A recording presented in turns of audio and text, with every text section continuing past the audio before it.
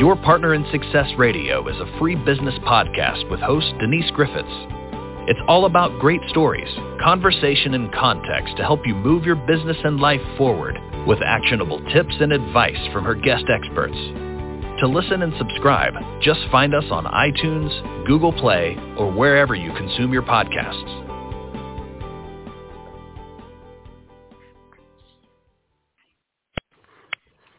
Welcome to Your Partner in Success Radio. I'm your host, Denise Griffiths, and I need to make sure that y'all can hear me. Steve, can you hear me okay? I can hear you fine. Oh, okay, good. I think I turned down my volume a little bit too low. So anyway, my guest today is Stephen J. Manning, and we're talking about life is not a dress rehearsal. Now, Steve is a friend of mine.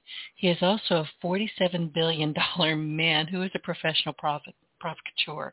We have had some absolutely fascinating conversations that have me wandering around and going, what the heck did we just talk about? Or beating my head against the wall because I forgot to ask something important. This is what friends do. They make you think, right? So about Stephen, some people collect stamps, memorabilia, music, dolls, Zippo lighters, bottle caps, stamps, whatever you can think of, Happy Meal toys, bad habits, I've got those.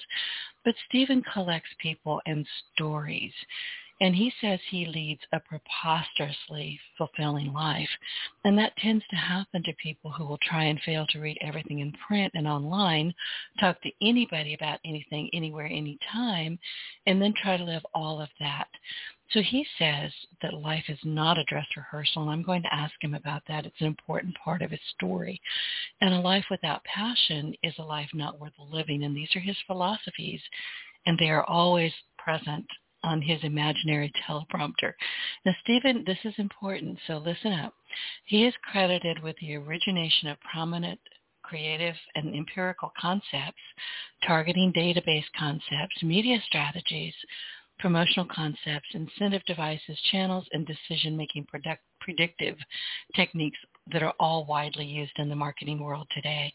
He is also one of the pioneers of advertising on the Internet, where he has been active since the introduction of commercial applications in the medium. And I think I mentioned earlier, he has generated billions, with a B, of dollars in revenues during his business life. Stephen, good morning. Welcome to Your Partner in Success. It's lovely to chat with you again. Good morning, Denise. Thank you for inviting me. And what an amazing way to start my day, any day. As is every day when you and I sit by and chat for a while. Thank you. I really appreciate that. As I said earlier, we have had some fascinating conversations. I mean, one or two of them have run in the 3-hour range, and I was scribbling down.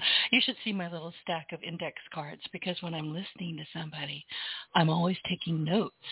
And I have an entire stack of cards that I still have to go through and try to figure out what the heck we were talking about and what it is that I want to bring forward, because there were so many like, oh my God, moments where I just had to write something down.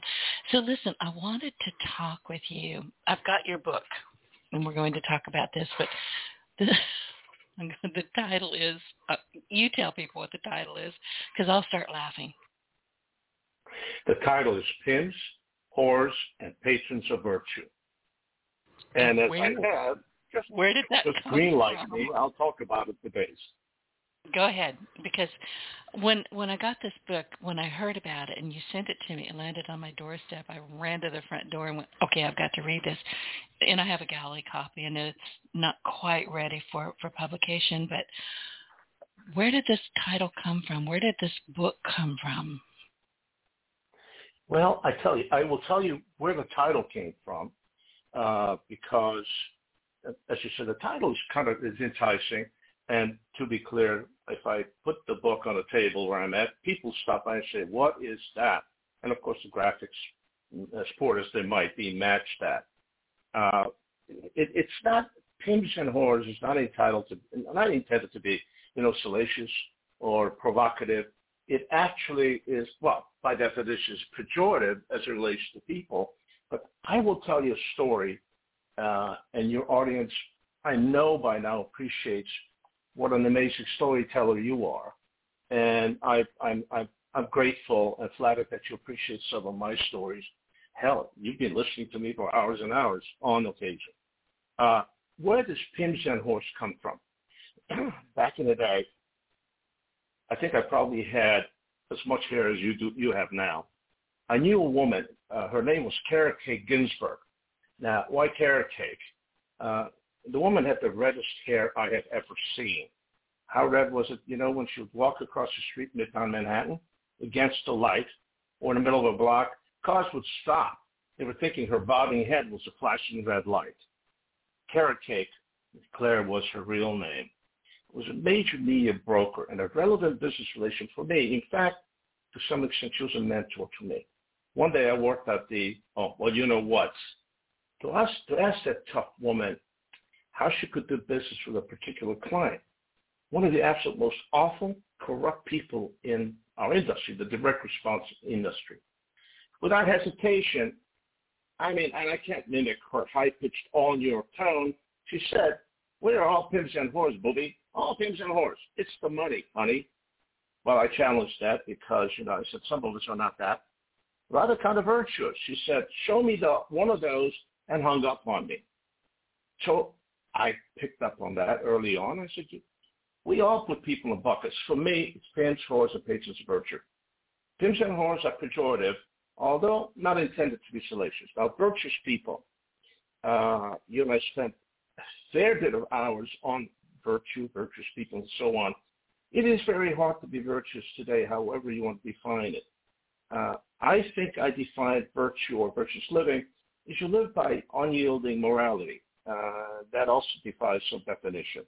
And then never be situationally ethical. Never bend with circumstances, needs. There's all manner of pressure from every aspect of life causing you to bend.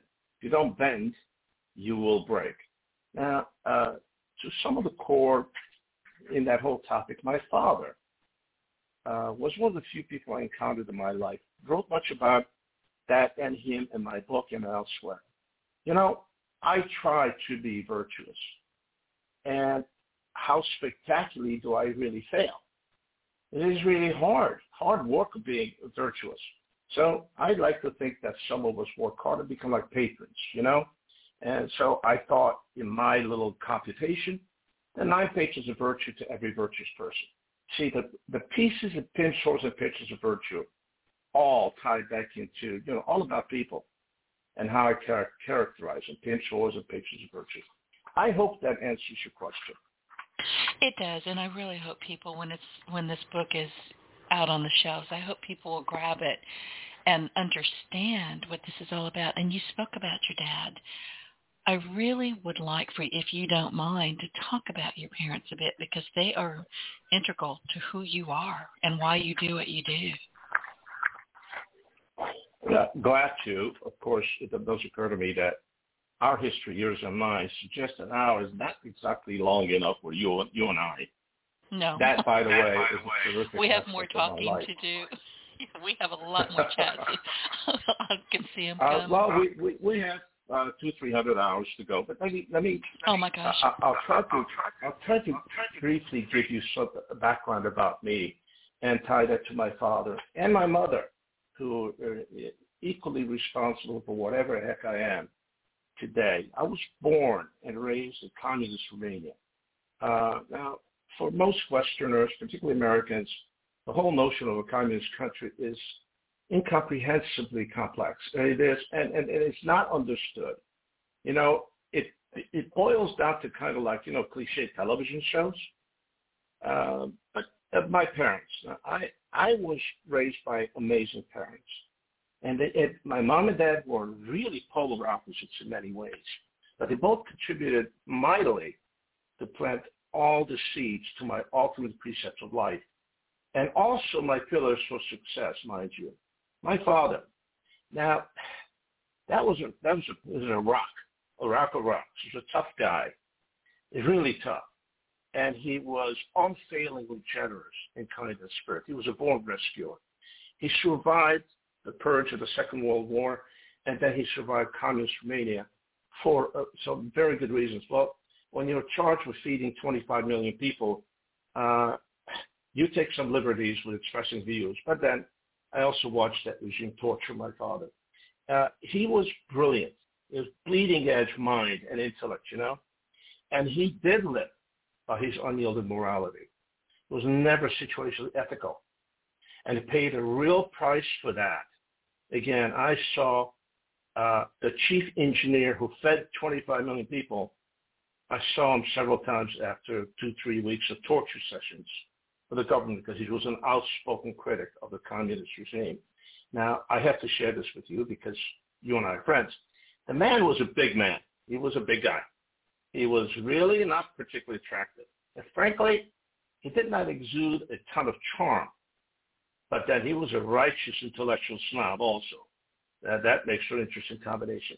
Now, all that does not explain, never explained to me. I still don't get it. Why? Because, I knew this man really intimately in every way. Why would all quality women around just adore this man? Might have been his intellect. I don't know. Certainly was not that he was Fuji Valentino come back to life, and he was not an early predecessor of Brad Pitt. Maybe a little bit of bogey. I wrote much about my father in my book. There are some great stories that I hope that everybody reads because they relate to not just incredible men, but pieces of history that have been memorialized, frankly, in a couple of movies since. But it is wonderful. Now, to his life partner of all those decades, till the end of his life. Astounding that my mom and dad lived together all those years, but credit to my mother. She was that tolerant and genuinely loved and respected this man. By contrast to my father, she was really the epitome of class and grace and intelligence and subtlety. I will boast about this to you, Denise. She was a beautiful woman every way, inside and out. And as it relates to your question, an amazing teacher, all so much that mattered to this young boy. And whatever I am as a man today, I owe to her, and then later to my wife. Now, that woman knew what she was doing when I was a boy, when she raised me on classical music. And that is just a cruel thing to do to a young boy. I mean, really. Opera, no, I love opera. Well, Denise, when that woman dragged me to a concert and operas once a week, she would bribe me with food, so I wasn't carrying on as a kid. And then later, as I got a little older, I realized that there was more fun things to the opera. Count bald heads in the orchestra. And then later, oh yes, all those fine opera singers singing their hearts out. I don't think I heard a note, but I certainly watched them all. And then, of course, she dragged me to tennis court. I was 5 years old. Well, I might have become a touring pro later about that. And then all those languages. Who at a young age wants to learn German in addition to French and Russian back in the old days? We all grew up bilingual, Hungarian and Romanian. And by the way, maybe you can answer this some other time.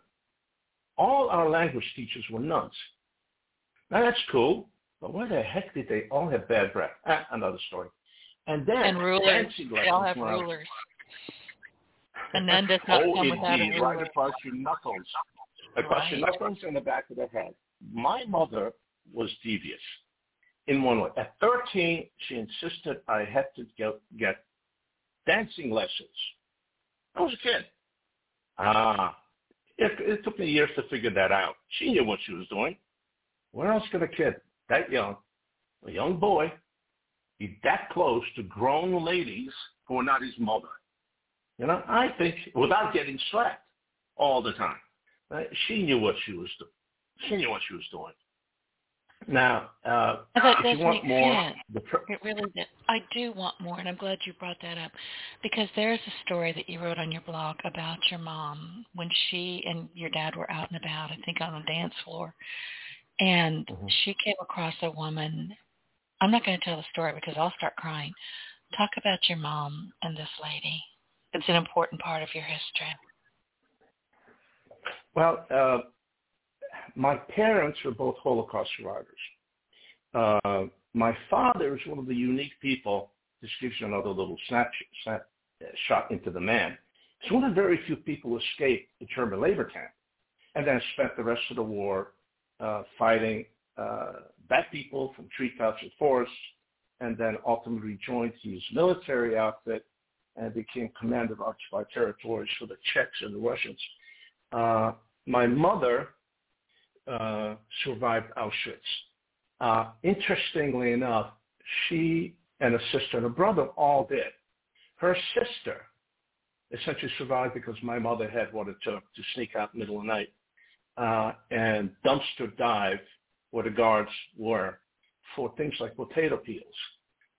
Those being highly caloric. She brought them back to her sister and a couple other very sick women to eat so they would survive. Now, I grew up in a little city where 90% of the Jews never came back from the camps. Small city, very, very few Jews. I grew up being beaten up because I was a Jewish boy, and that was post-war Romania. So I grew up with the Holocaust, and it persisted in our minds forever growing up. We saw the pictures. We read the statistics from the time we were very little. We heard stories. The least stories told were by my mother. She was very subtle about it, but I became aware very early on that when it was windy out, my mother didn't sleep. It was the image burned into her mind and psyche of the wind howling to the barracks in Auschwitz. Now, so I grew up with that. Go forward 20 years from my childhood. We were penniless refugees in LA. And there was an outfit in LA called Shelters for Israel. This was created by a handful of Hungarian Holocaust survivors in 1947, I think, where they would put together their pennies in a jar, hoping someday they'll do good. By the way, Shelters for Israel today has built dozens and dozens of major projects for old people, sick people, children, and so on. The only charity ever to spend 100% of their money on their good deeds. Every year, one time, this charity has this get together. The women all wear ball gowns. They go up, they go to a big ballroom, dance away, congratulate each other, themselves. It's a festive occasion. Well, we were in this country for minutes, it seems. We get invited. My mother, father, and I. My mother borrows a gown. And that was the moment, 1965, November 6th, where the Holocaust for the first time crystallized for me. And that is kind of what I try to do when I try to explain it to people who don't get it. Well, it's incomprehensible. It's the most grotesque display of inhumanity of people to people. My mother, in the middle of this affair with the band and all the pretty people, all of a sudden I become aware that my mother and another woman standing in the middle of the dance floor staring at each other. And it makes an impact. People kind of look, and at some point, the band stops playing. And that's silent. There's two women standing in the middle of the dance floor staring at each other, and then they approach each other and give each other this massive hug for 2 minutes. 2 minutes is a lifetime in a big room with hundreds of people and that quiet.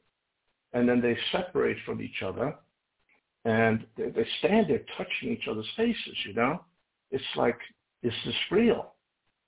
And that lasts another couple of minutes, and then they part company without a word. And then the music starts, dancing starts. On the way home, I asked my mother, what was that about? And she said, that woman was in a bunk below mine in Auschwitz for 6 months. I said, whoa. And you have nothing to say? And then she asked my dad to pull over, and then she explained it to me. She said, we shared an experience in magnitude that just eclipses everything else. I said, you could ask questions. I have 1,000. Where have you been? You have family, Did you win a Nobel Prize? Whatever. I said, you don't understand. The experience we shared eclipses everything else. There's nothing that could have happened to her or me in our lifetimes that will rival that in relevance.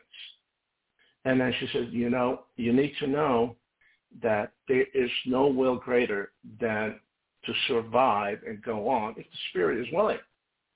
And I am one of those. She said, I am living again. And to be clear, your father, your sister, and you are my life again. Long story, that's how I try to explain the incomprehensible Holocaust, but then I write about the 20 others that were massive and incredible, including one that's ongoing today as you and I chat. And we can talk about that some other time. But I hope that I answered your question. I'm sorry it's had too long. No, you didn't take too long, and I was actually kind of mopping my eyes while you were talking. And I remember sending you a note saying, I understand why they didn't speak. Their hearts were in their throats. Words were not needed. They knew exactly who they were and what they had been through. And thank God it's you. You know, words were not. You know, Denise, words probably were not possible. It would be my thinking. You know, Denise, I will not pay you a compliment, not because you invited me on your show and because I like you so much, but there are very, very few people that you and I know that will have the reaction you had entirely. We live in a world where very few people dig below that little surface. Where they seek not just understanding, they seek emotion. What does that mean to me? You and I have had this discussion. I eliminate people from my little life who don't get upset, excited, motivated by things around us that happen in the world. Then I get perturbed by a lot of things I see or read, whether that's in Somalia or somewhere in sub-Saharan Africa or Des Moines, Iowa. I get upset, I get excited, I get all of that. And then I get people in my life who say, well, you know, it is what it is. It's got nothing to do with me, and besides, what can I do about it? And when I hear that, next words out of my mouth is, kindly lose my phone number. I don't see any point in talking to you. We don't relate. So when you wrote me that note, those few words write chapters about you. Oh, now I'm speechless. And you know that doesn't happen. No. Stop. It doesn't For happen. all you listeners, Denise just said she's speechless. Really? In what lifetime? Are you nuts? Are you speechless? Well, yeah, kind of. I love your writing. We've had this discussion. I will read just about anything you put out there. And recently, you wrote an article that references me and my very dearest friend, Jim Tunney. Now, Jim Tunney, and it's called 2 Degrees of Separation. Jim Tunney is known as the Dean of NFL Referees. I think he's 92, possibly going to be 93. I'll have to go look it up. But he's been around the NFL. He was in the NFL for 60 years. He's one of the best-known referees ever. And you wrote this lovely article about how you met him, which I also, you met him through me. No, you didn't. You reconnected with him through me, but it was a fascinating article. So let's talk about that a bit, not because it's about me, because I'm referenced very, very briefly, but this wonderful story that goes back to when you were in school, barely spoke English, and you deliberately, I'm going to give away a little bit of a teaser, you deliberately failed an IQ test, which I didn't know could happen. So let's talk about that, because in many ways it's a really telling story about his compassion and his discipline and his understanding and how you responded to it over life. Well, I know you do, and perhaps many of your listeners relate to a great play, and it was a great movie called 8 Degrees of Separation. The idea being, if you scratch deep enough, every one of us is related. Just go down 8 levels, we'll find it.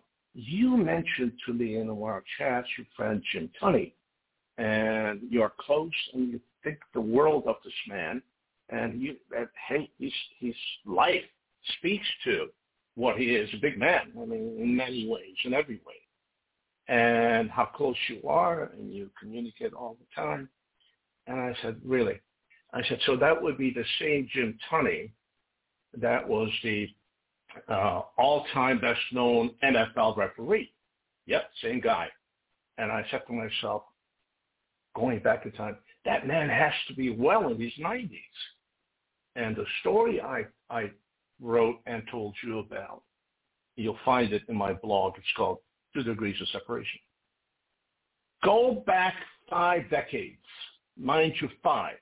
You told me about Tony in 2000 and I think last couple of days of December last year. Go back 5 decades. So we were penniless refugees in LA, living in a $2.95 a day hooker motel downtown LA. I spoke, I knew maybe 45 words in English. None of those were multisyllabic, and many were not socially acceptable, okay? An aunt, I think she was an aunt, grabbed me one day and said, you must go to school. So she drags me to this high school, and I said, well, how do I get in? I don't speak English. And she said, you can't go to remedial school. You will die there. So she takes me to school, and we had a game. The game was, she's going to speak for me because I'm so shy. Well, you and I know that's not exactly true. But she was going to talk, and I was going to do a lot of nodding. And there we are at Fairfax High School in Los Angeles. And my aunt's telling people I'm a really bright kid, and she tells them how old I am, and I shook no. I did no. And I told her, tell them I'm older. So she did. And they said, well, what grade was he in? And I quickly decided that skipping a year or two was a good idea. Hey, I was going to flunk out anyway. Why waste a couple of years? So I get enrolled into this high school, not being able to go beyond, hey, hi, how are you? Now, as fate would have it, days later, they administer the IQ tests. Now, it was interesting because I did understand what they were talking about. I couldn't read the instructions. I sure as heck didn't understand any questions. And you remember those big forms with 1,000 little boxes you filled in with your little black pencil? So I'm staring at that, and I'm saying, okay, I got to fill out boxes. So I went in and filled out a lot of boxes. And I created what looked like a really slick, those cake doilies that our parents used to have? Yes. It looked like lattice work. But I thought it was slick, kind of symmetrical, great patterns. I handed it in. Now, about a month and a half later, when the results were sent back to the school, I got summoned to the principal's office. And I was greeted by 2 people. This tall, good-looking man in the dark suit, our principal, and an assistant principal. Now, the principal said the following words. I understood it later when somebody explained it to me because I couldn't talk to him. I said, hello, how you doing? And he said, I just want to see what that looked like. That's in my high school that scored a 69 on the IQ test. That's when I met Jim Tunney, your friend Jim Tunney. He was the principal. And he was the principal at Fairfax High School. He was. By the way, he was an educator. He was. And he didn't throw me out of his high school. I pretty much figured that he was just too blown away that anybody with IQ 69 could walk and talk and kind of say hello. And that's what started my absolutely disingenuous career in advertising. I snowed Tunney. What an amazing man he was. By then, of course, he was a referee. He was my high school principal. For a year and a half, I suffered the indignity of being in high school. And that's my 2 Degrees of Separation story in Jim Tunney. And the thing is, he read you. I was talking with him about, he didn't remember the actual event, but he did send me a note and said, I'm always so proud to see how my students turned out. But the thing with Jim Tunney, being on he's a speaker. He was the head of NSA, National Speaker Association. He's won the Cabot Award. He reads people really, really well. And one of the conversations that we had about you in that event, even though he had no genuine remembrance of it, he said, there's no doubt in my mind I was able to look at this kid and see that he was standing up straight. He had intelligence in his face. He just didn't speak English. He understood. I by the way, I hope that you send my gratitude to the man because he could have just said, oh, get him out of here. send him off to some remedial English school, and maybe 3 years down the line, he can come back to be what? A failed young adult. And you know what? It's credit to people like him. Look at you and say, you know what? He will figure it out. By the way, my father and my mother spent an awful lot of time on my sister. They felt, being a girl, whatever challenges that inherent in that, she needed their attention. And mind you, when we started out in this country, they had nothing. They had less than nothing. Heck, you know, in a church with church mice, we would have been borrowers, you know. And one of the things that I really resented for years, and then later on I learned to appreciate, was when my mom looked at my dad one day when I was grousing about, hey, how can you spend all the time on her and not on me? And are you going to ask me how I'm paying for my school or food? And she subtly, as she was given to doing, she looked at him and said, he will figure it out. And that might be one of the great life lessons. I mean, you know, you've heard the cliches, you know, the mother reinvents your necessity.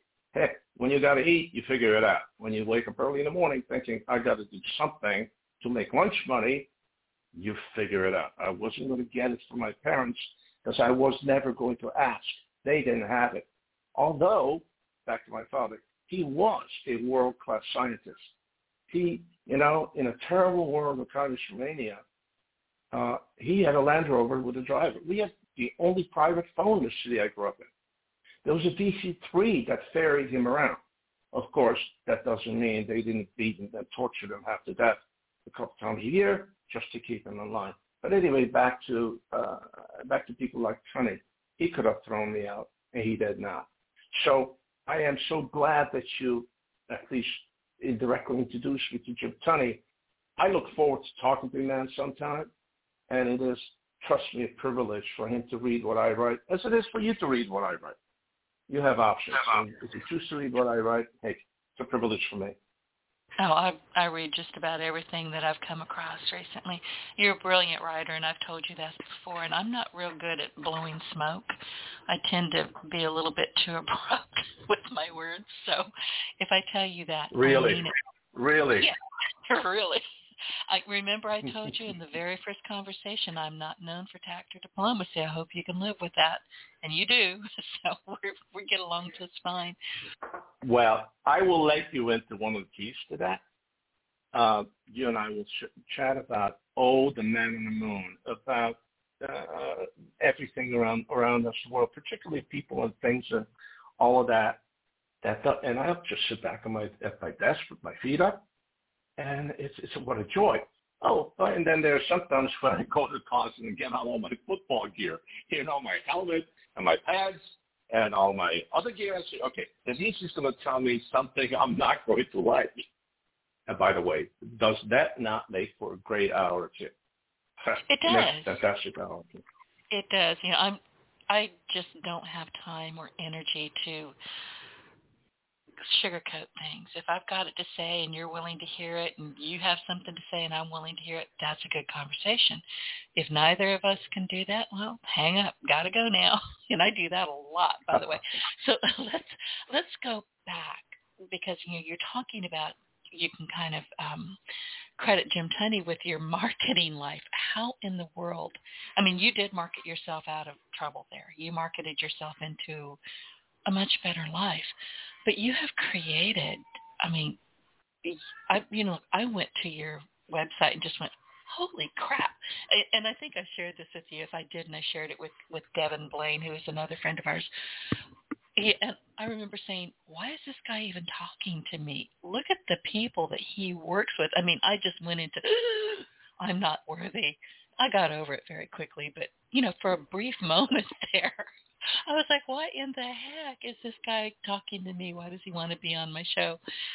We finally worked that out. But you have created so many concepts and strategies. And, I mean, you're known as the $47 billion, I'm impressed, $1 billion man. Let's talk about that. How did you go from Communist Romania to L.A., which I wouldn't live there, to be honest. And to be where you are now, seriously, I would not live there. Well, we end up living where often we get stuck. I got stuck here and for a couple of good reasons in my life, and then my family and my amazing wife, who is less likely to go live in sub-Saharan Africa or in a tiny village in Italy than I. How do you get to peddling stuff? Which is what we do. We do it all the time. We do it in every way. And you do it, I do it. Sometimes we sell when we wake up in the morning, sell to ourselves, push ourselves out of bed to go about business and so on. In terms of all the business I have done, and I'll be glad to tell you about my first great job, which might have been the best job I have ever had, and for a couple of different reasons. And maybe I should start there. The best job I ever had in my life is cleaning rat cages at the research laboratories at Cedars. Cedars is a massive enterprise, hospital enterprise in L.A. Cedars-Sinai. Exactly. Okay. And I was a kid. I was 17 maybe. And I was scratching lunch money, hustling the showbiz crowd on tennis courts. I was that good. Of course, the older I get, the better I used to be. But I was good. I was destined to become a touring pro, but life and all of that interfered. And I got this job cleaning rat cages.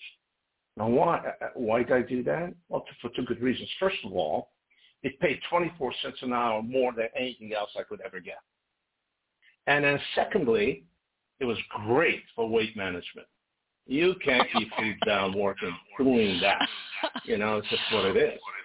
I'm sorry, I shouldn't laugh, but I just had a visual, and I don't think I'm going to be eating lunch today, just so you know.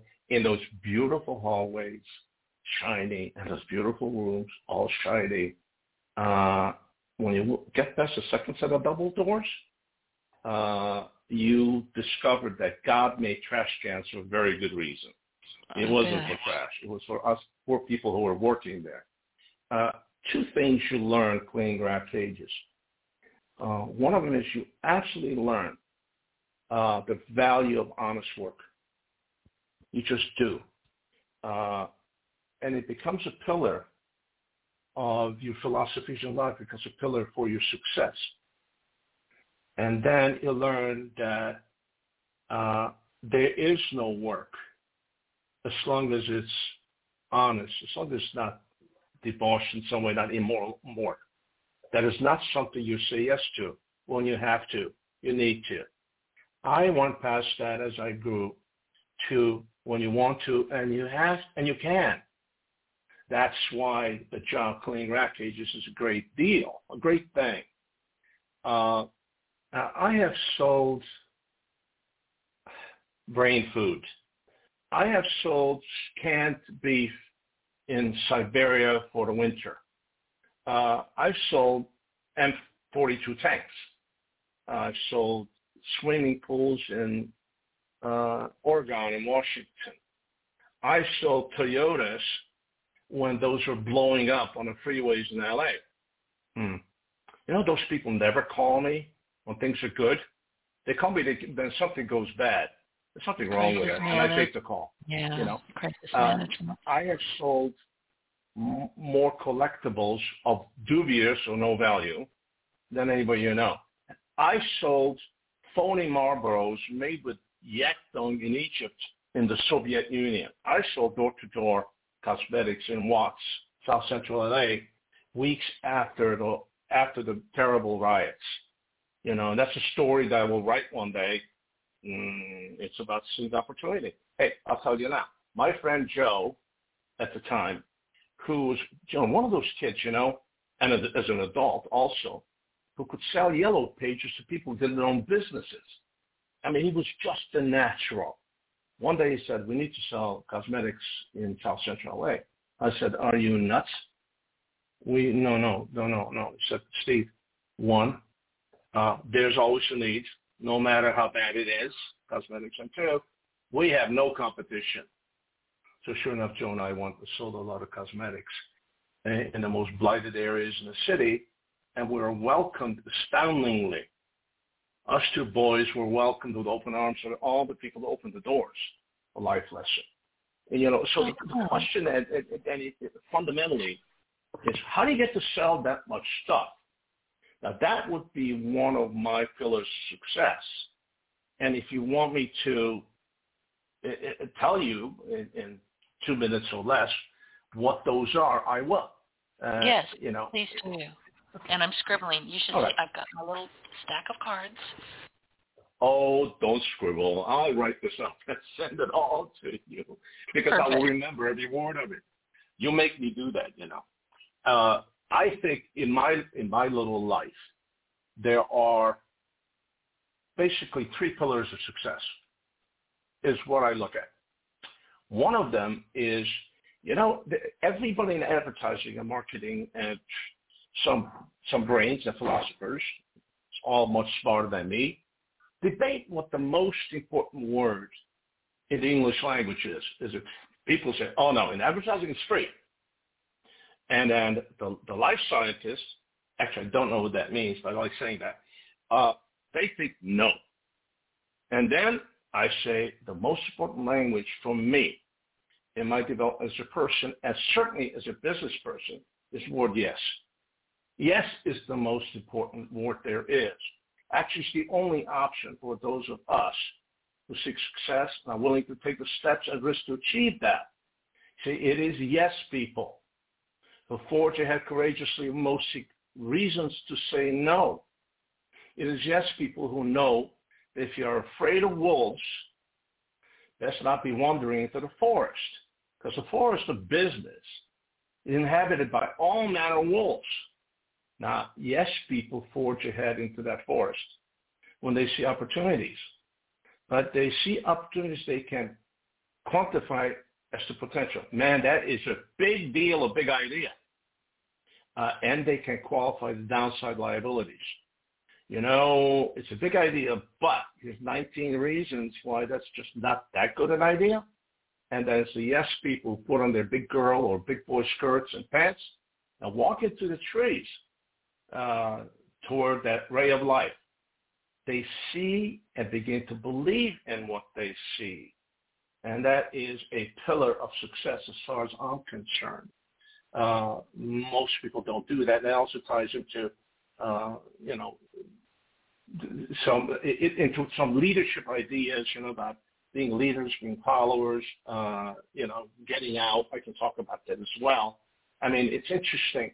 I can relate your story to life having to do with people and the forest. If you want to take the time, I will do that. I can just go back to it when you want to. Next word, it's a story about a client I had who was raised $2 billion, created an incubator company, 50 different businesses, and I was asked to consult on like 5 of them and how amazing that really is, where you have, 90% of people working in this enterprise were Harvard MBAs. That's all they hired. And there were a few people that came from Sorbonne, for example. Why? Because the founder's girlfriend was from Sorbonne. So she brought along a couple friends. And it's fantastic when you sit in a room with 11 MBAs in what they believe is a failing enterprise and the boss. The boss happens to be a guy who kind of got by at the University of Rhode Island on a tennis scholarship. He was a brown shoe in that big room full of tuxedos. And by the way, the bright people in the room had 19 reasons why not to do what I said we should do, except the tennis guy who said, sounds good to me. Let's do that. That's some guy who says yes is the only option. The next word that people, like is no. Well, you can say no. It's just a cop-out. And then, of course, free. Well, as far as I'm concerned, free is just, it's like a clip. It's just cheap. The second pillar of this for me is never consider failure an option. It's brainless to concede defeat. It is so much easier to fail than to succeed. And then here's a bitter thing to swallow, but it's true. You need to understand that all successful people fail at things. Often, something remarkably, repeatedly. But what they all have in common is that their failures are never because of lack of effort or convictions. Rather, something just conceptually out of their grasp. Didn't see it, couldn't learn it, never mind. Wake up in the morning, go right ahead. Of course, you look at and again, in my view, there are three options in life. You can lead, you can follow, or get out. Get out, what exactly is pointed at? It's mindless to concede defeat, even before starting anything. And it's much easier to fail than to succeed. Then there's follow. Just get in the flow of things, be ordinary. Well, you want to be obscure, knock yourself out. Otherwise, don't be ordinary. And then there's lead. Well, there are many ways to lead in life and business. The most elegant, I think, Denise, is be a thought leader. To influence people, what they think, and even more importantly, how they think. That is what you, Denise, do. Every time you speak into a microphone or pound your keyboard, how cool is that? It's just the holy grail. Then the last but not last thing here is homework. That's not the last thing, but it's, there is no substitute for wisdom on the firing line. You want to do the homework? You can't do it all. Do more. Now, from my perspective, hey, I'm a shameless researcher. I will call the Pope and ask a theological question, which I have. You have done that. For another conversation. Yeah. But, when you told me that, I just went, oh, my God. And I laughed. But I well, you know what? And by the way, I did do that. And I did, amazingly, get to speak to the Holy Father. Now, perhaps if he's still alive, and he's not. If he were still alive, he'd still be laughing at the dude that called him at 5 a.m. and wanted to chat. It's like, but you know what? If you're a shameless researcher, I am, you figure out quickly that most people are willing and eager to share their knowledge and help you. And then last but not least, you got to outwork and outthink everybody, or at least outwork them. Outthink everybody? Oh, really? Rarely, if ever possible. There's just a lot of brilliant people out there. A lot of people that think about the same thing you are, the same time you are, but they have the wherewithal to do something about it. Outworking everybody? Well, that is possible. Not only is it possible, it's something you have to do. As my dad said, you kind of get up earlier than everybody else, and you tuck it in after everybody else, and don't say no. So when the boss says it's New Year's Eve, anybody want to work? Me. If it's a holiday, who? Me. And if it's a worst snowstorm in the history of O'Hare Airport, you're the guy throwing snow, passing out large stacks of $100 bills to try to find where your stuff is that needs to be in L.A. You don't say no. You say yes. And, yeah, you get it. There are a lot of wolves in there. And you know what? Let's figure out how not to get eaten by those people. I think I've answered your question at too much length. No. You're exactly right. You have to be able to think, to research. I do a lot of that. I've often said anybody who listens to this podcast with any regularity at all, and apparently there are a lot of you, will hear me say that the internet is mine. God created it for me. It's all mine. I share it with y'all, but it's mine. I am on it all of the time. And because I'm a logical, linear thinker, I'm able to discard a lot of the crap that I read. But even the most garbage comes across my keyboard or comes across my monitor will have me thinking, now where can I go with that? Where can I find more information? This is baloney, but maybe there's a little nugget in there. You have to always be thinking and reading and speaking with other people. You can't just, sit back and go, well, somebody will teach me how to be a leader. No. No. No. And again, your listeners may have heard this before, just last half an hour. You and I talked about this before. A question you've asked me is, what do you mean you'll talk to anybody who will talk to you? Well, people, you, me, everybody else, people listen to this. We're made up of a lot of things. We're some of a lot of things, to be sure. We're some of our life experiences. And some of those, we all have them. And some are really relevant to us and perhaps no one else. That said, I will talk to anybody who's going to talk to me because I can learn from everyone, unless they're pathological or just clinically insane. I think, and parenthetically this, my wife is used to losing me in restaurants, events, crowds, where we're done, we're leaving, and then she has to wait 45 minutes for me to emerge. Why? I started chatting with somebody. And as you know, I can chat. But I can learn from a Nobel Prize winner, much the same I can learn from a young man who just parked my car, or from the man or woman I'm sitting next to on an airplane.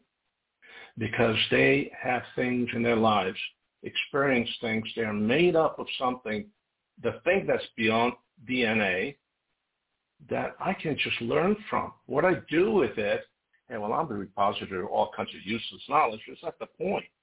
The point is something that, again, you and I talked about. Why stay on the phone for 2 hours or 3 hours with anybody? Well, first of all, it is fun. It's just plain unadulterated fun. On the other hand, how is your brain much different than your bicep? The more you stuff in it, the more supple it gets, the more output you can create. And how focused am I on being able to learn from anybody? Regrettably, less and less so from my so-called friends. I related a story to you. I got on the plane on the business trip to Paris. Well, I ended up in Istanbul. Why? Because the man I was sitting next to was a premier expert in the world on reproduction trends in Africa. Worked for the UN at a consulting practice. Now, does that knowledge improve your life, Denise, or mine? No, but to be present of greatness. And the guy or the woman that knows that, well, that was worth the extra $1,800 for a round-trip ticket from Paris to Istanbul and back. And when I responded to my wife saying, aren't you a little late? I was headed to Vienna. And I said, yeah, well, I'm in Istanbul, and I just had to sit on the plane, talk to this guy next to me, and I'll reach out to you in about 5 hours. I'll be in Vienna. She said, okay, honey, travel safe. I love you. Bottom line is, knowledge is just, it's one of the interesting pillars of life. I think that you need to understand that knowledge is everywhere. You can learn, and this is one of my philosophies in life, also on my teleprompter, seek knowledge and wisdom all the time, everywhere, and from everyone. Knowledge is ubiquitous. It's endless. I mean, it would require lifetimes just put a dent into gathering any of that. So nearly 100% of knowledge is now accessible to me and you and so on. We have that massive library in the sky called Google. Hell, if I want to know about mating habits of wallabies in April, no sweat. You want to know more about me or about you? Just tap away a couple minutes. And what I taught my children and every young person that's ever worked with me and for me, is that you always have to ask the next question and the next. You have to be interested. You have to be constantly seeking new information, even in your sleep. I don't know about you, Stephen. I don't rest well. I'm not a sleeper. I've never have been. I catnap 2-3 hours. Anything beyond that, I'm probably sick and need to go to the hospital. I just don't sleep all night. But I have what I can only term lucid dreams. And I remember most of them because I'm up and down all night long. I don't just lay down and, check out. And I learn, believe it or not, this is going to sound a little woo-woo, but I meet up with people and creatures and I don't know, ideas in my sleep that have me waking up and going, oh my God, where's my pen? Do you do that? The reality is that a lot of things wake me up at 2 in the morning and 1 in the morning and 4 in the morning. I'm out of bed at 3:30 in the morning because there's too much stuff that I got to write down. Most of it irrelevant, of course, everybody but me. But, it's something you said about going to bed and going to sleep at night. One of the things that I absolutely live by, and this is inviolate, I've been doing this for many, many years, it works for me.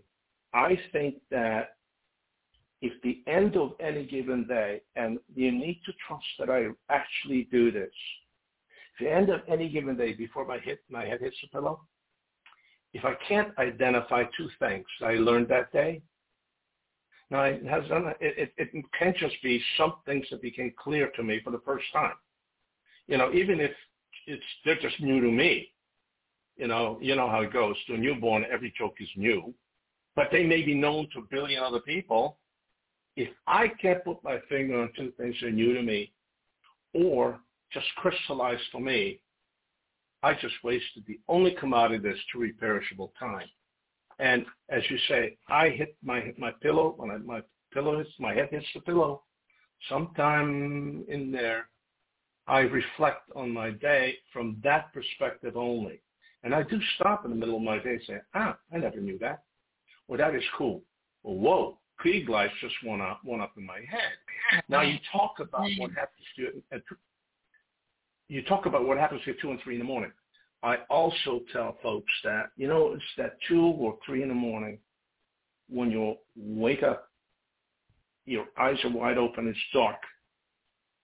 And those are often the only moments in your day when you're truly honest with yourself. It's just that moment of clarity that's hard to come by when you're being bombarded with this, that, the other. At 2:30 in the morning, most people have exactly 2 thoughts. Oh, heck, it's too early. Go back to sleep. Oh, well, I might as well go to the bathroom. But I think that at 2:30 in the morning when you wake and it's dark, you have your eyes open, it's when you have those remarkable moments of clarity. And things are different when you have those moments of clarity and honesty with yourself. And that's a hard thing to do, being entirely honest with yourself. It is. It very much is.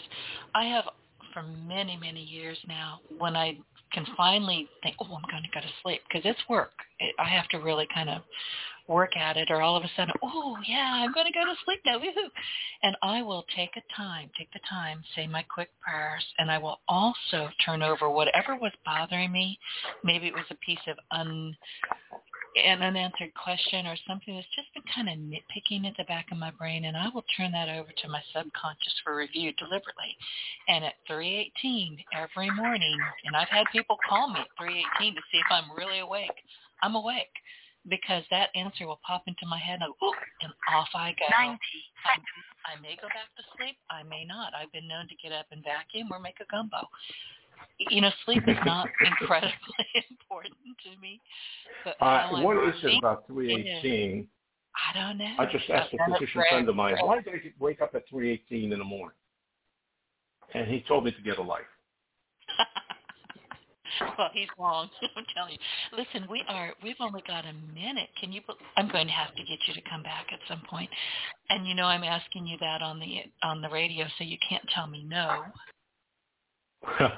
It'd be my pleasure, I promise. Thank you. Listen, tell people where they can find you. And before I let you go, Stephen, is there anything that you want that I might have missed or we just didn't cover that you think is really important for our audience to know? I think that it's important for people to establish for themselves the main philosophies of life. What is it? What is it that drives you or should drive you? Should drive you is just as important. And also, people need to reflect, in my humble opinion, on those things that they learned in life that are most important in their lives. I think that's a very critical thing to do. Just that major piece of honesty. Last but not least, of course, they should read my book. My book is Pimps, Whores, and Patrons of Virtue. You can find it on Amazon and everywhere else.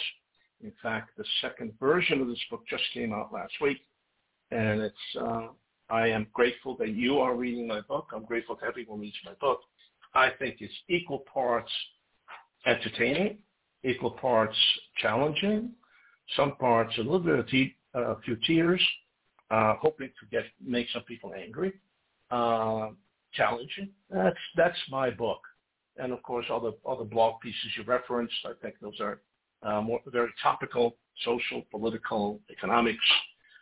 And then a great story about people like you and Jim Tunney. And that's at stephenjmanning.com. J is initial. That's a website for the book and the blog, and that is what I would love to share in the 1 hour that we have. Thank you. Listen, Stephen, it's been wonderful speaking with you. It always is. And I thank you for all the seriously fantastic stories and, your life stories and how you started not speaking English in a country that you had never been to and where you are now. And I love your writing.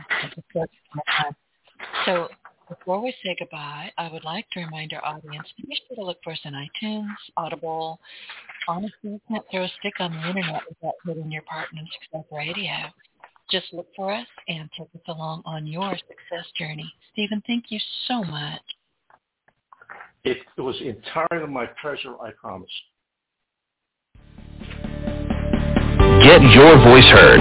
If you would like to launch your own far-reaching podcast, contact Denise Griffiths at yourofficeontheweb.com and go to the podcast tab.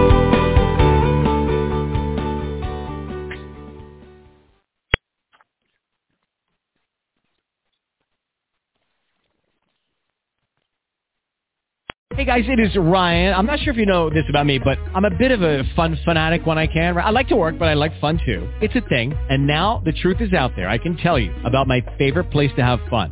Chumba Casino. They have hundreds of social casino style games to choose from with new games released each week. You can play for free anytime, anywhere. And each day brings a new chance to collect daily bonuses. So join me in the fun. Sign up now at ChumbaCasino.com. No purchase necessary. VGW Group. Void where prohibited by law. See terms and conditions. 18+.